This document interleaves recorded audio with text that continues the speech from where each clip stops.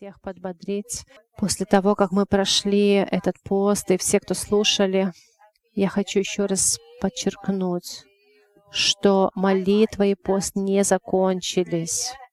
Кто-то из нас скажет: «О, как не хочу, чтобы он кончался». Я говорю: нет, он и не кончился. Это только старт, стартовая точка, точка отсчета. Люди, которые не ходите в домашние группы, вы знаете, не хватает только воскресенья, давайте присоединяться в группы домашние.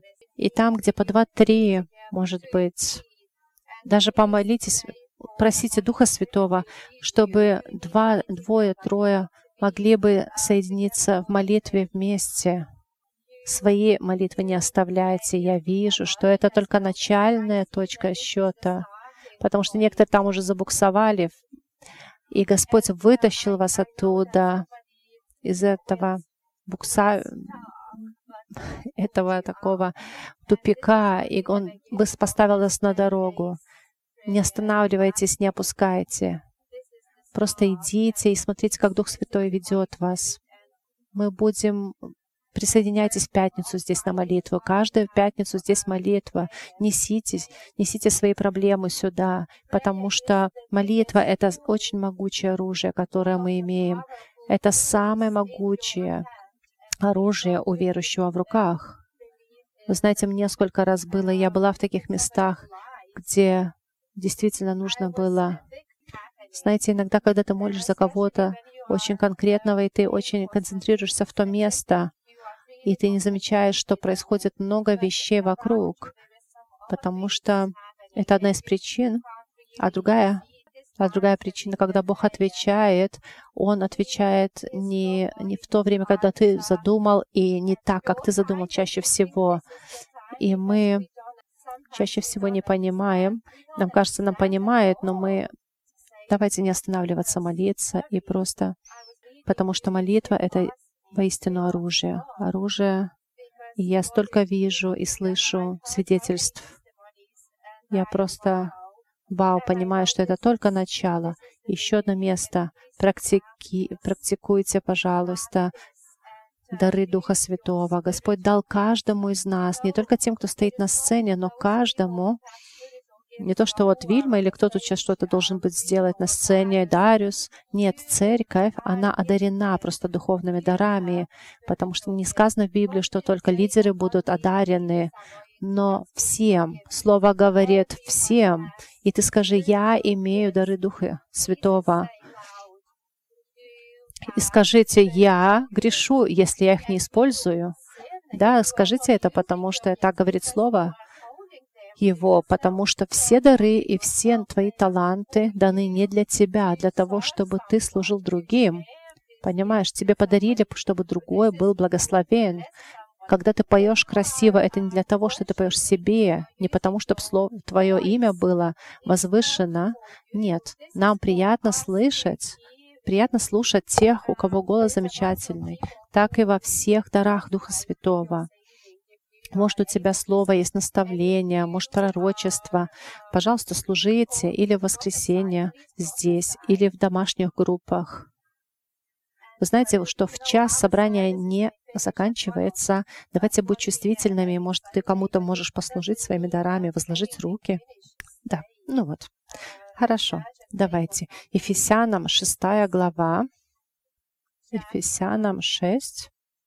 Извините, я утром эту строчку не выслала, ее не подготовили на экране, но я прочитаю. Так, 6 глава, Ефесянам 6, 10. Читаем. «Наконец, братья мои, укрепляйтесь Господом и могуществом силы Его. Облекитесь во всеоружие Божье, чтобы вам можно было стать против козней дьявольских». И в этом месте я хочу остановиться и сказать, что который из вас, выходя на улицу из дома, специально не думает и не спрашивает себя, одет я или нет? Я имею в виду вот эти одежды. Бывает ли так вам? Так, нет, ведь это нормально, да, вот взять утром, одеться. И не то, что просто одеться, но ты еще посмотришь, взял ли ты, например, то есть ты посмотришь, да, все ли у тебя с собой. конечно, телефон, конечно, сумочка или еще что-то. Всю атрибутику ты проверяешь, выходя на улицу. И, скорее всего, не бывает по-другому. Но, правда, мне было один раз так, что я вышла на улицу, мне рано очень было выходить, и я один раз на работу вышла только штаны, знаете, такие носки, и не одела нормальные штаны наверх. И я на работу добежала с пальтом, была в пальто, прибежала, сняла это пальто, стою и думаю, что-то я как-то себя, ничего на меня не давит, что-то я странно себя чувствую. Смотрю, а я не одела одну одежду. И знаете, что я сделала? Бежала домой. Я не подумала, ну и что, буду не одета, не все там видно, у меня такие там носки высокие. Нет, мы умные в этом месте. Но если иногда ты заспался, и вот, например, чего-то нету, что-то не оделся, ты со сна не понял, ты бежишь назад. И вот я вам хочу сказать, что более того, с духовным человеком, твой и мой духовный человек имеет одежду, имеет всю атрибутику, и ты скажи, что мой духовный человек должен быть постоянно одет. И та одежда духовная, знаете, она к нам не прирастает. То же самое, как и мы. Идя спать, мы снимаем одежду, а утром мы одеваем эту одежду. Так и духовная одежда, духовная брань, она должна быть одета, чтобы быть с нами. Если кто-то из нас в этом месте хромает, не понимает, я должен взывать откровение Господу, потому что нужна вся брань, вся атрибутика. Не можешь сказать, вот это не так уже важно, вот это важно, а это нет. Вы знаете, все очень важно. Если что-то ты пропустишь, ты будешь доступен сатане, понимаете? Поэтому мы одеваем и делаем это очень сознательно. То есть за меня жена не оденется. И жены, пожалуйста, не одевайте своих мужей. Знаете, как мамы. Во имя Иисуса Христа я провозглашаю, чтобы там на нем был шлем. Нет, если он сам не оденет шлем, на нем не будет шлема. Понимаете, проси ты сколько хочешь. Пусть каждый человек одевается по свободной воле, и сам себя одевает. Так, читаем, давайте дальше. Так, Ефесянам 6, и тебе 12 строчка. «Потому что наша брань не против крови и плоти, но против начальств, против властей, против мироправителей тьмы века сего, против духов злобы поднебесных. Для сего примите все оружие Божие, дабы вы могли противостать в день злый и все преодолев устоять. Итак, встаньте, припоясав чресла ваши истинною, облегшись в броню праведности, и обув ноги в готовность благовествовать мир, а паче всего возьмите щит веры, которым возможете угасить все раскаленные стрелы лукавого, и шлем спасения возьмите, и меч духовный, который есть Слово Божие. Всякую молитву и прошением молитесь во всякое время Духом, и старайтесь о сем со всяким постоянством и молением о всех святых и о мне, дабы мне дано было слово устами моими открыто, с дерзновением возвещать тайну благословения, для которого я исполняю посольство в узах». В прошлый раз мы уже выяснили, что мы боремся не с плотью, но с в духовных реалиях. И в прошлый раз мы выяснили, что самый главный первый враг — это наша плоть, наше плотское. И когда мы идем с Богом, первое место, где мы начинаем видеть, что наш дух начинает очень сильно проявляться, что мы делаем, мы принимаем решение, что мы его как бы распинаем, распинаем на кресте. То есть я не буду делать так, как хочет плоть, но я буду присматривать свое тело, но я могу его слишком сильно восхвалять, и он будет расти. Но я могу присматривать за своим духом, его одевать, и он будет расти, понимаете? Мы носим с собой этот сад, да, мы хорошее или плохое можем кушать и понимать, и это будет в нас расти. Мы распинаем свою плоть, противостоим любой силе сатаны. То есть, понимаете, тело не выгонишь, а сатану не распнешь на кресте. Понимаете? Не надо путать. Это не будет происходить по-другому, понимаете? Знаете, нам иногда все хочется, все на сатану, да, свалить, как бы.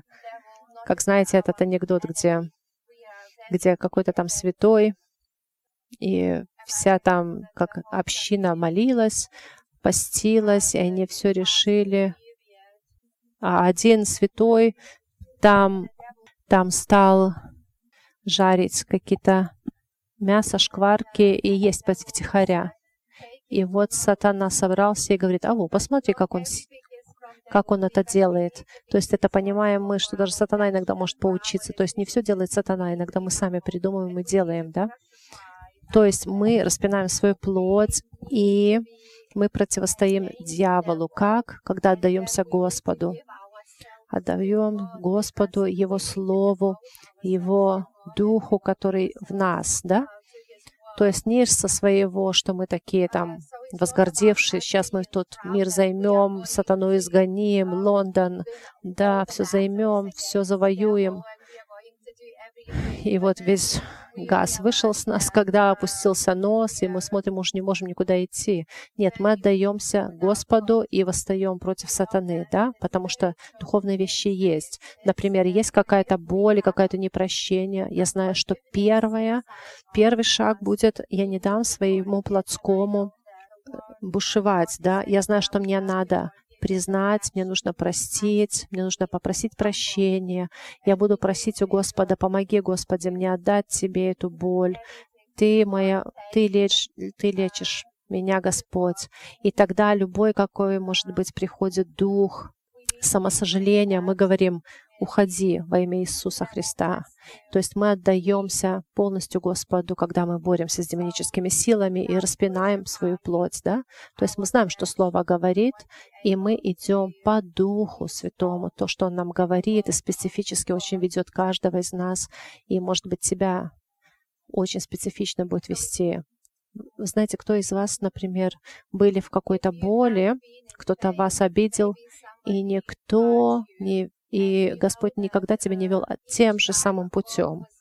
Вот сколько не было бы таких вот разных ситуаций, каждый раз Господь вел по-другому. Он вел по новым инструкциям, потому что мы, отдаваясь Ему, идем, как Он нас ведет. И сегодня мы будем смотреть, не знаю сколько, не знаю, но как Бог будет вести, так я буду, может быть, с одного места в другое перепрыгивать, но все места очень между собой связаны. И постараюсь подойти к каждому. Давайте сегодня возьмем этот пояс истины, да? Давайте откроем строчку Иоанна 15, 13, 14. Истина, как я говорила в прошлый раз, это сам Бог. Нет больше той любви, как если тот, кто положит душу свою за друзей своих. Вы, друзья мои, если исполняете то, что я заповедую вам. Сейчас думаю, это эта строчка или нет, которая мне нужна. Давайте Иоанна 14:6 почитаем. Иисус сказал ему: «Я есть путь и истина и жизнь. Никто не приходит к Отцу, как только через Меня». Да, это Иоанна. Теперь 13:14. Нет больше той любви, если кто положит душу свою за друзей своих. Вы, друзья мои. Вы знаете, не ту строчку выслала, простите. Есть другое место в Писании, тоже Иоанна, Евангелие, которое говорит: «Когда я пойду к Отцу, я пришлю вам Дух истины, которая вам напомнит все, что уже истина вам сказала». То есть Иисус Христос, что вам уже сказал. То есть Дух Святой ведет вас в полноту истины. То есть сам Иисус — это Дух, это Слово истины, а Дух — это истина, да? То есть они не отдельны между собой. То есть записанное Слово, то, что есть записано, и есть Дух Святой, который сам истина. Поэтому Дух Святой, когда придет, Он ничего не добавит и не уберет, но Он введет, объяснит вам. То есть ты читаешь, но Дух Святой введет, и ты начнешь понимать, тебе начнутся открываться глаза, и ты поймешь, вау. И как в прошлый раз я говорила, так теперь повторюсь. Никто из нас сами не имеем истины от себя самого. Мы частично понимаем.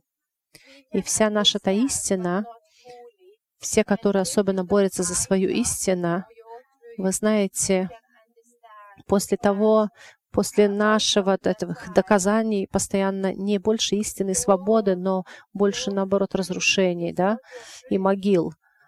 Поэтому мы имеем какие-то свои испытания, представления, и из-за своего этого такого гордости, понимаете, мы разрушаем. Я вот помню, в школе еще я знала одну девочку, мы ее даже говорили, что борец за истину. То есть ничего там не было хорошего, хотя внешне выглядела вроде нормально, но она всегда была права. Я, понимаешь, я не говорю о том, когда ты видишь, когда обижают какого-то сироту, и надо за него постоять и побороться за этого человека. Если ты сильнее, видишь, что сильнее обижает какого слабого, очень хорошо встать и восстать против. Это не то, что за твою истину, но просто Слово говорит Божье. Защищать слабых, потому что ты ответственный, если ты видишь, да? Я не говорю об этом, но я говорю, когда постоянное доказательство своей истины, знаете. И еще по Библии это делают часто из-за своего этого такого, знаете, гордости. И поэтому из-за этого мы имеем много деноминаций и расколов.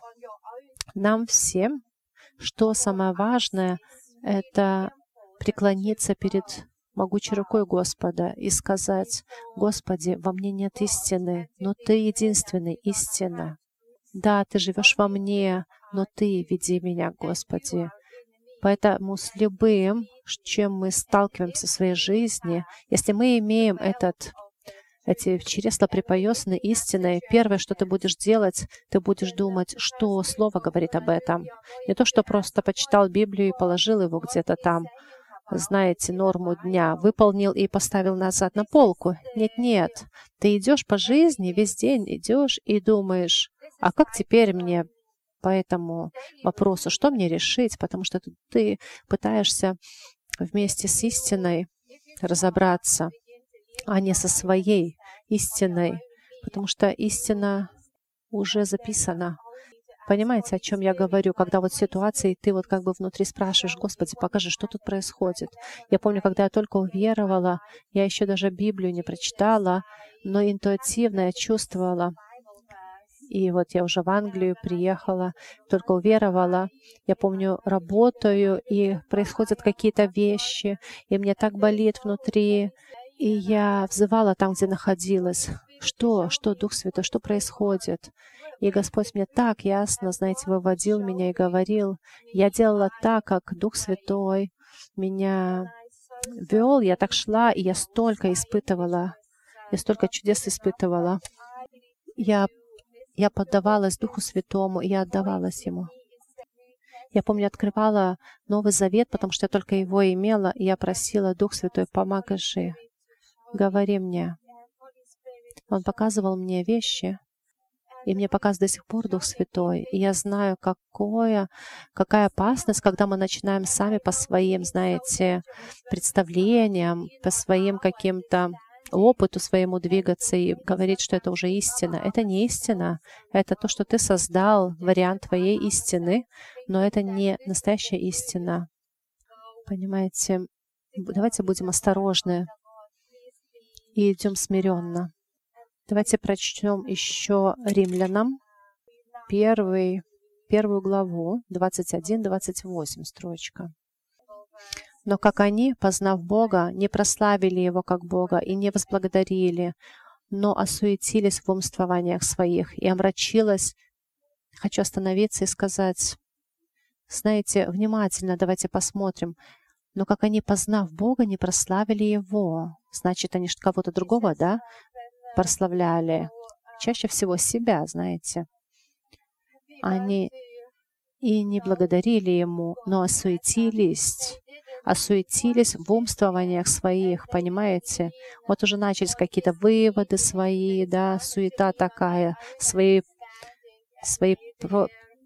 пророчества какие-то. То есть сердце уже начинает свое выдумывать. И мне бывало, что я так вот прочитала, послушала проповеди и поняла, что я поняла, да, мне уже стало все ясно. Было ли вам так, что вам уже стало? То есть я, наверное, потому что не люблю читать никакие инструкции, мне уже, да-да-да, уже все ясно, я все знаю, да? Вот. И вот, называя себя мудрыми, обезумели и славу нетленного Бога изменили в образ, подобный тленному человеку. И Бог предал их в похотях сердец их нечистоте, так что они осквернили сами тела свои. Они заменили истину Божью ложью. Они заменили истину Божью ложью и поклонялись и послужили твари вместо Творца, который благословен во веки. Аминь. Поэтому предал их Бог постыдным страстям. Женщины их заменили естественное употребление противоестественным. Подобные мужчины, оставив естественное употребление женского пола, разжигались плотью друг на друга. Мужчина на мужчинах, делая срам и получая сами в себе должное возмездие за свое заблуждение. И так они не заботились иметь Бога в разуме, то предал их Бог превратному уму делать непотребство. Знаете, как сейчас происходят все эти движения, и знаете, мы Богу отдаем все грехи. Понимаете, если написано в Библии, что этот вариант секса ненормальный и не принятый Богу, это не мое мнение, понимаете? Это мнение Бога, и это истина. И если я говорю, что я хожу припоясав чресло своей истиной, понимаете, и потому что то, что я это сказала, вот сейчас кому-то очень не понравилось, и кому-то не понравится, и мне скажете, будете со мной бороться и говорить, какая-то ты нетолерантная, и ты вообще не понимаешь, как сейчас это называется, знаете. Но мне не важно, как вы меня назовете, я выбрала выбирать истину. Да, она мне неудобна очень часто, но я выбираю истину. Если говорит Библия, что секс не в браке — это грех, я выбираю истину. И ты можешь называть и выводить, как ты хочешь, но так как в Библии это написано, я, конечно, со всей любовью и со всей уважением могу сказать, ты, брат, ты открываешь двери сатане. Понимаете, как тут написано, они отдали свои плоти нечистотам. Понимаешь? И это растущая вещь. То, что мы присматриваем, то растет. Понимаешь, если ты постоянно будешь беречь эту истину и идти по ней, ты далеко пойдешь. И также наоборот, как и тут написано, что они наконец-то отдали сердца свои, осуетились, и в конце концов они были разрушены. И был ли это план Господа? Неужели Бог перестал их любить? Нет. Когда Он приходил с истиной. Понимаете, Отец — это любящий. Он любящий, но Он Бог, Он свят. И Он не может взять и просто предать свои уставы. Он не может.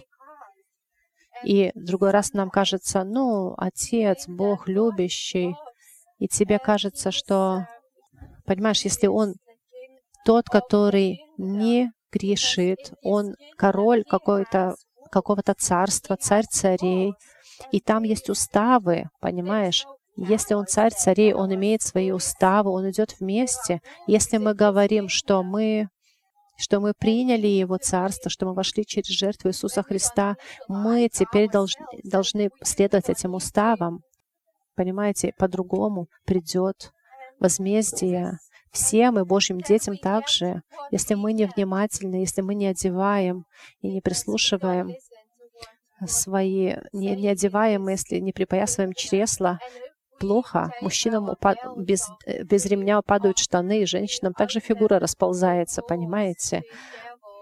То есть мы должны идти по Божьим уставам, которые вовеки одинаковые. Они такие были в Эдемском саду, и они будут в конце. И когда Христос вернется, они не изменятся. И либо ты воспрянешь и проснешься, или ты погибнешь.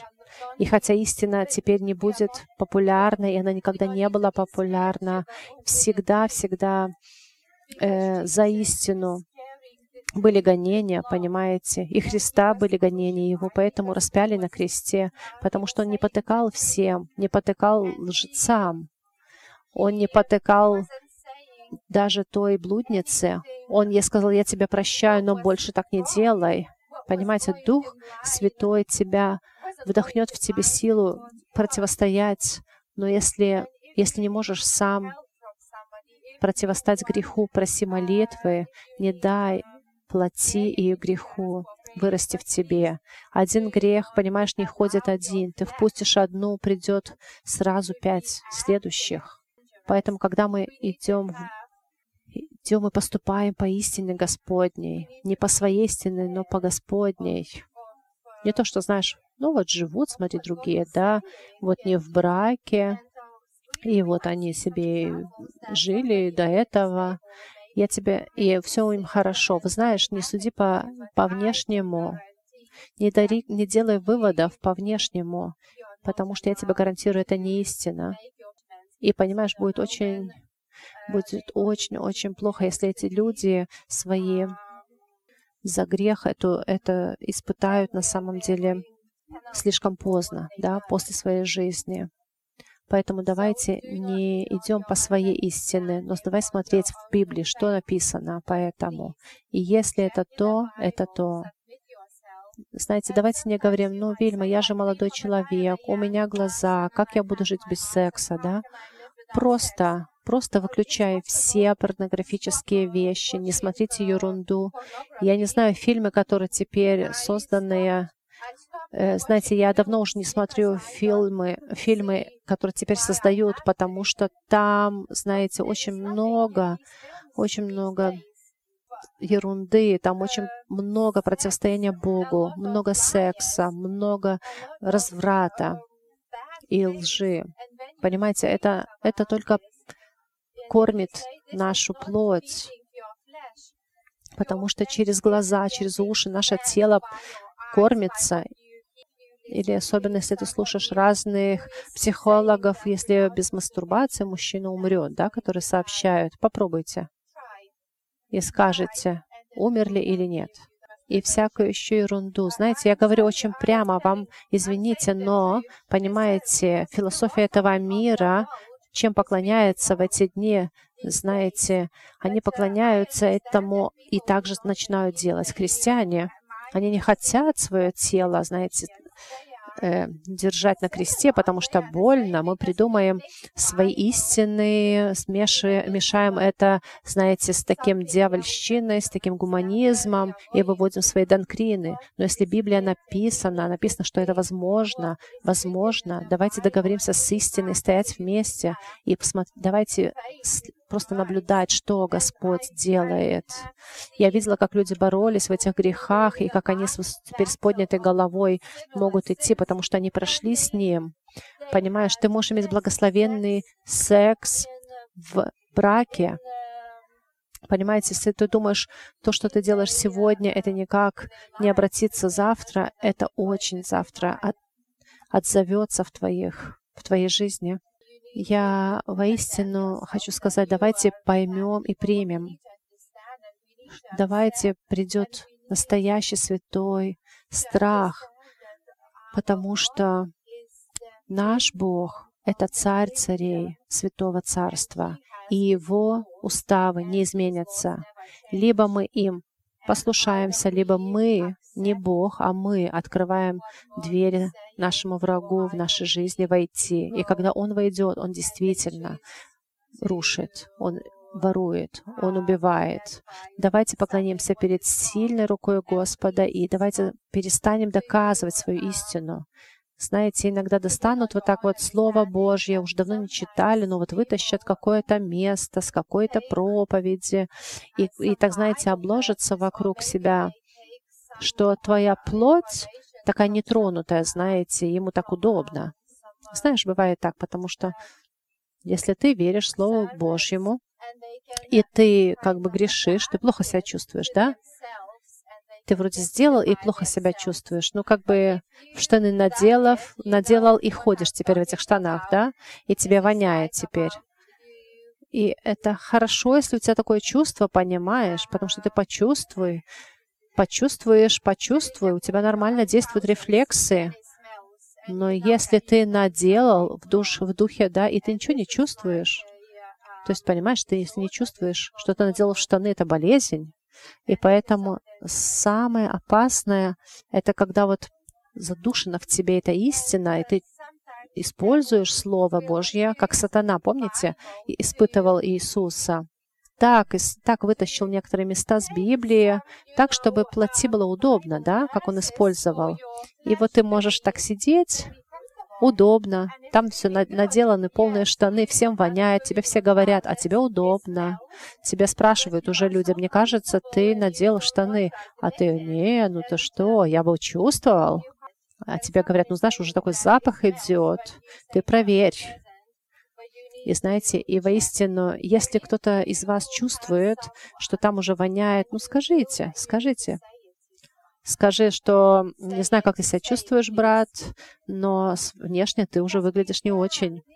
И мы можем, знаете, когда внешне обкладываемся святым Писанием, да, там Бог меня любит, ну то есть различные выводы, да, можем делать по Слову Божьему.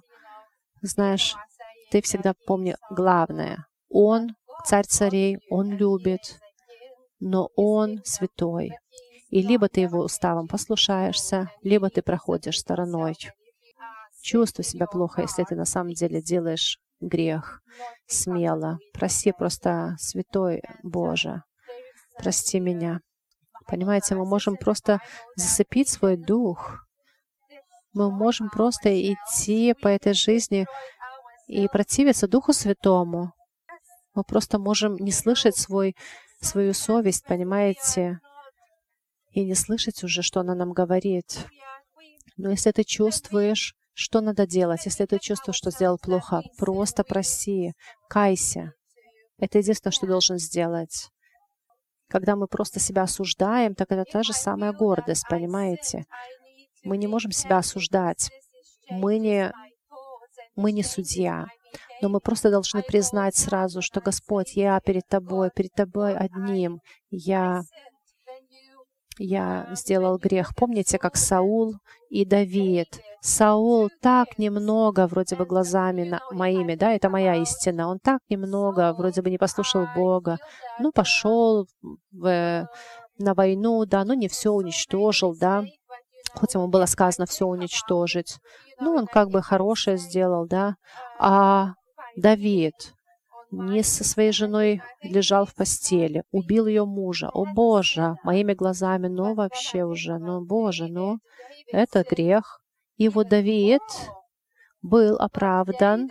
Конечно, он сам заплатил большую цену.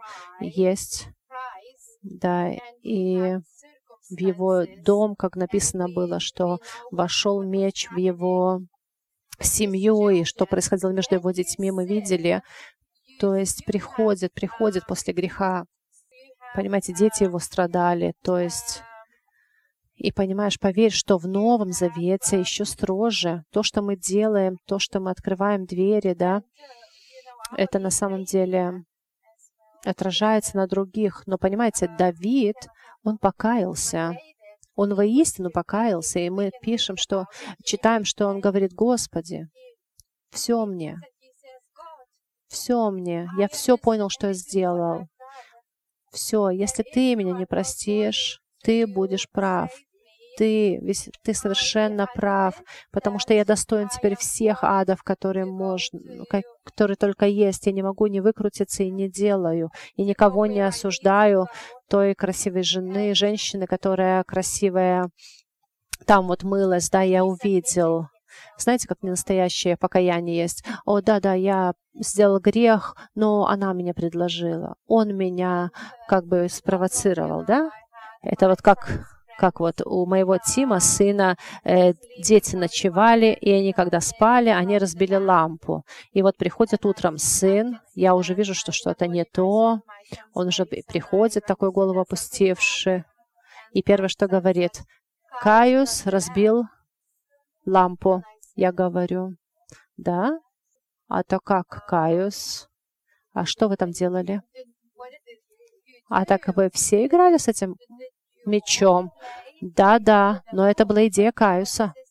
Понимаете, это вот человеческое, да, вот это наше плотское такое. И я говорю: теперь вот вы все будете платить теперь за лампу. Нет, это же Каюса была идея. Он именно этот мяч кинул. И Каюс пришел, он на самом деле покаялся, и его родители заплатили за лампу. Но знаете, смысл, что, понимаете, вот это плотское наше, что вот мой, например, сын и остался такой праведный, знаете. Мне очень грустно. Мы имели разговор вместе. И моя молитва: Господи, береги нас, Господь, от этой злости, как это сердце Саула было. Это разговор не о лампе, это о сердце, понимаете. И Давид покаялся, он говорит: все, я согрешил перед истиной, и точка. И мне не важно, кто меня там провоцировал. Я принимаю полную ответственность. Сделай со мной, что хочешь, Господь, я все приму. И Господь все ему простил и говорит. И дальше Бог называл его человек по сердцу моему. Понимаете? И понимаете, когда мы грешим, мы бежим к королю, к истинному Отцу, который прощает человеку, который воистину кается, не тот, который, знаете, прикрывается чем-то. Но это не я, это вроде бы ничего такого, и это нас уничтожит. Нам нужно взять полностью ответственность в свои руки и послушаться истине. Если мы не послушаемся в самых маленьких мелочах, когда Дух Святой говорит тебе: сделай, сходи, скажи, и ты не идешь, не говоришь, ты уже грешишь перед Богом, твое сердце черствеет. Ты не говори ничего такого: я завтра схожу. Ты сегодня должен сходить, понимаете? Если ты не послушался, это не послушание. Если я не сегодня пошел, когда мне говорил: сегодня, я пойду завтра, это уже не послушание. Уже говори: Господь, прости меня, дай мне еще один шанс. И так мы двигаемся в истине. Все, что мы думаем и делаем, давайте проверять внутри. Это свидетельство Духа внутри нас. И идти со страхом Господним по жизни. Притчи 3:7 говорит: «Не будь мудрецом в глазах твоих, бойся Господа и удаляйся от зла». Давайте не будем мудрецами, давайте не будем выкручиваться. Саул, который все-таки остался истинным в своих глазах. Знаете, когда пришел к нему пророк и сказал: «Саулюс, Саул, ты сделал неправильно». Саул что ему сказал?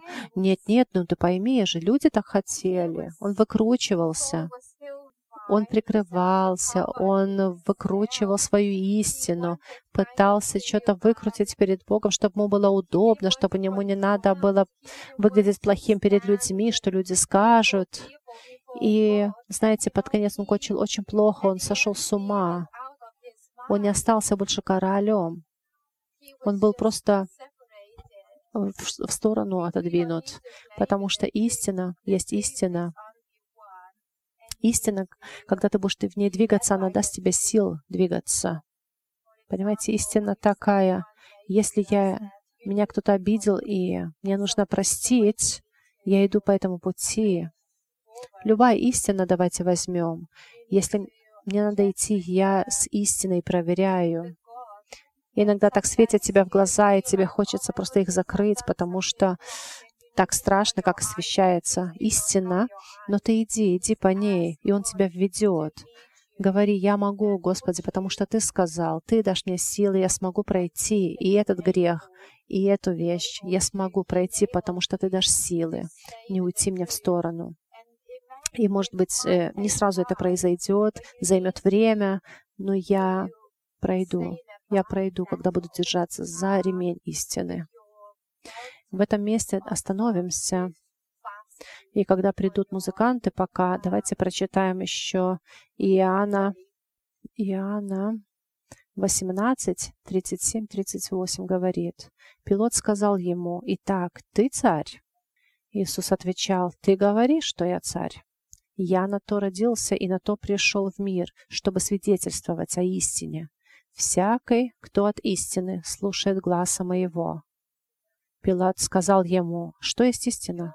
И, сказав это, опять вышел к иудеям и сказал им: «Я никакой вины не нахожу в нем». Тут Иисус о себе говорил, что «Я истина». «Я истина». «Я единственная истина». Говорит: все, которые вышли от Меня, которых Дух возрожден, они будут знать истину. Они будут любить истину и беречь ее. И за это свидетельство внутреннее они смогут пожертвовать. И это натурально. Иисус, я благодарю Тебя, что Ты очень милостив всей церкви. Спасибо, что Ты ни одного из нас не разрешаешь нам расхрабриться в этих неправдах, Господь, толерировать их. О, Господь, если истина со Твоим Словом не согласна, это не истина, Господи. Я прошу, Господи, чтобы каждый, кто слышит теперь голос мой, преклониться, Господь, положить все свои истины Тебе под ноги и по-новому, свежо, на Тебя облокотиться, Господь, как истину. Может, кому-то из нас нужно сделать ревизию, проверить, как наша жизнь с Твоей истиной, и стать над Тебя, как на единственную истину, на Слово Твое. Дух Святой.